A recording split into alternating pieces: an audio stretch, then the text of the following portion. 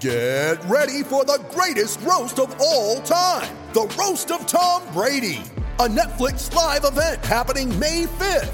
Hosted by Kevin Hart, the 7-time world champion gets his cleats held to the fire by famous friends and frenemies on an unforgettable night where everything is fair game. Tune in on May 5th at 5 p.m. Pacific time for the Roast of Tom Brady, live only on Netflix.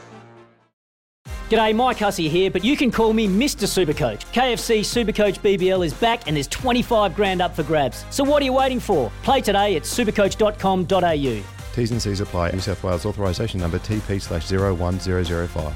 Hot or not, Brett Jeeves? Cricket has received a huge, much-needed boost on the back of this World Cup. Hot or not?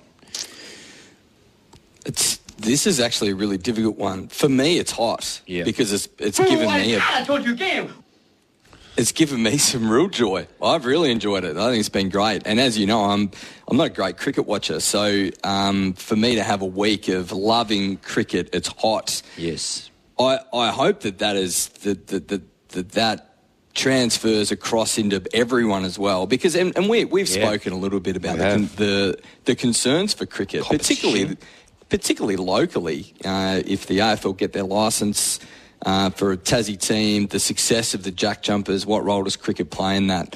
I'm going to go with hot. I think it's a big hot. Now, for you, David, and I notice you've got this second because you wanted me to ask you this. No. Scott Roth is a genius. Hot. Damn hot.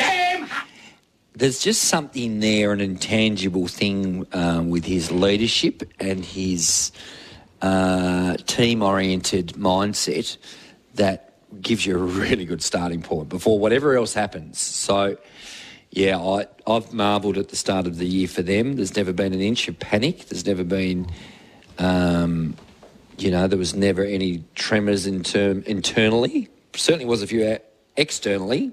I think, you and I talked about after 9 and 2, 9 and 3, what's happened here. They haven't recovered. Josh Adams, where does that fit? Where does it sit? He's a genius, isn't he? He's a marvel. We're so lucky to have him. Look at his influences, though, as a coach. So the people he's worked with. Don Nelson, who's one of the greatest coaches, and I think held the most regular season wins of any coach in NBA history until recently surpassed, I believe, by Greg Popovich, who is also a major influence on Scott Roth. So you've got tick. So you've got the two greatest coaches in the NBA potentially of all time as your influences. There's little wonder. Good morning, Phil Jackson, to wherever you are this morning. Well, it is, but you know what I'm saying. I know exactly what you're saying. They're in the conversation. Definitely. Statistically. Definitely. They're all world. They all are, all of them. Absolutely. So Scott Roth's grounding as a coach comes from two of the all-time greats of the game globally. Yeah. So, just tremendous. And it took his time, didn't he? He's mid-50s. He's not a spring chicken. Yep. He's been in the NBA cycle. We are very, very fortunate to have him. So. Yep. Hot or not, Ben Simmons is never going to be the same again. This is hot. Is that hot? You know what I'm talking about. And do you want to know why I know it's hot? I've watched every minute. Because you agree. You agree. He's lost it. No, unfortunately. Look, I have. He will get better from what he's playing now. There's no doubt about that. But the concerns with him when he's got an isolation or one-on-one, and now he's so nervous just for a dribble handoff. He just wants Durant or he wants Kyrie just to come around the back and get rid of the rock. And he really wants to get rid of the rock really quick. And by the way, I mean, his poor game was it yesterday against Milwaukee. He had an awesome first half. In fact, he was the only player to be in the plus. Everyone was minus 12, 15, 16. He was a plus 2. He did a terrific job up until half time. He played on Giannis a bit, and for half time Giannis had 7, and then he didn't play on Giannis in the back end of that third quarter, and Giannis had 14 points in 5 minutes, not on him, hence why his plus-minus is pretty good. Mm. And, I mean, defensively he's been pretty good yesterday, I reckon. I think the biggest reason why he will never be the same again is that he'll never be the lead ball handler again, and because the modern NBA requires shooting.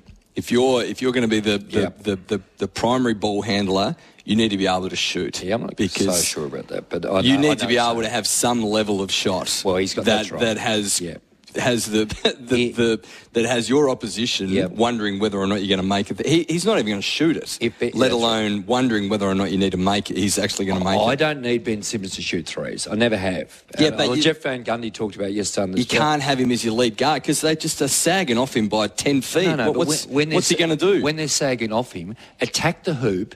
Do a spin move either way because you're super athletic. Into a brick wall of three guys.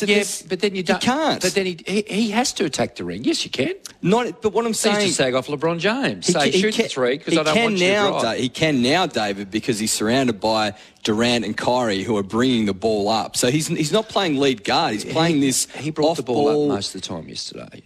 I'm sorry, you didn't watch the game I did. David.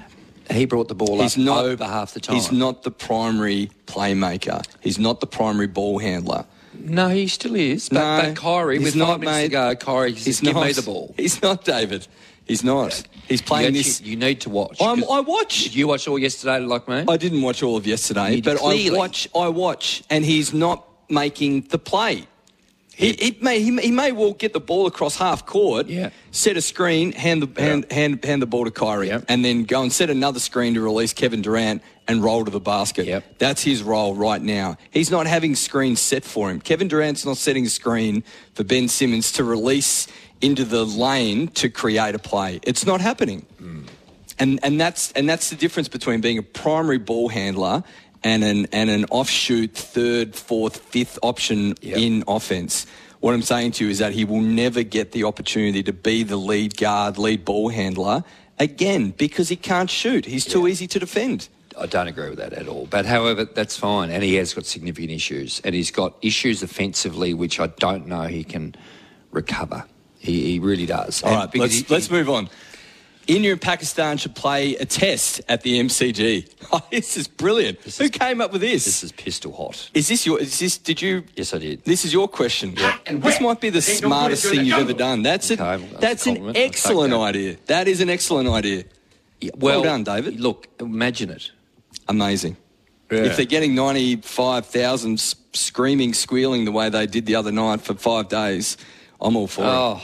And if the revenue goes to Cricket Australia, they'll be all for it as well. Oh, fantastic. I mean, it's one of the great events we've seen, and why can't they can capitalise on that? There's such a big community of Indian folks and Pakistani folks that already live here, of course. So imagine the Indian people wanting to come to that one test at the MCG. You know, if it happened. Make it happen. It's a very good idea. Yeah. I'm actually proud of you. I'm proud of you, David. Other people are talking about this as well. Oh, so it's not your idea? Oh, it actually was initially, but other people are talking about this as well for full...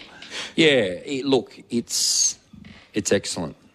All right, hot or not, Brett Jeeves.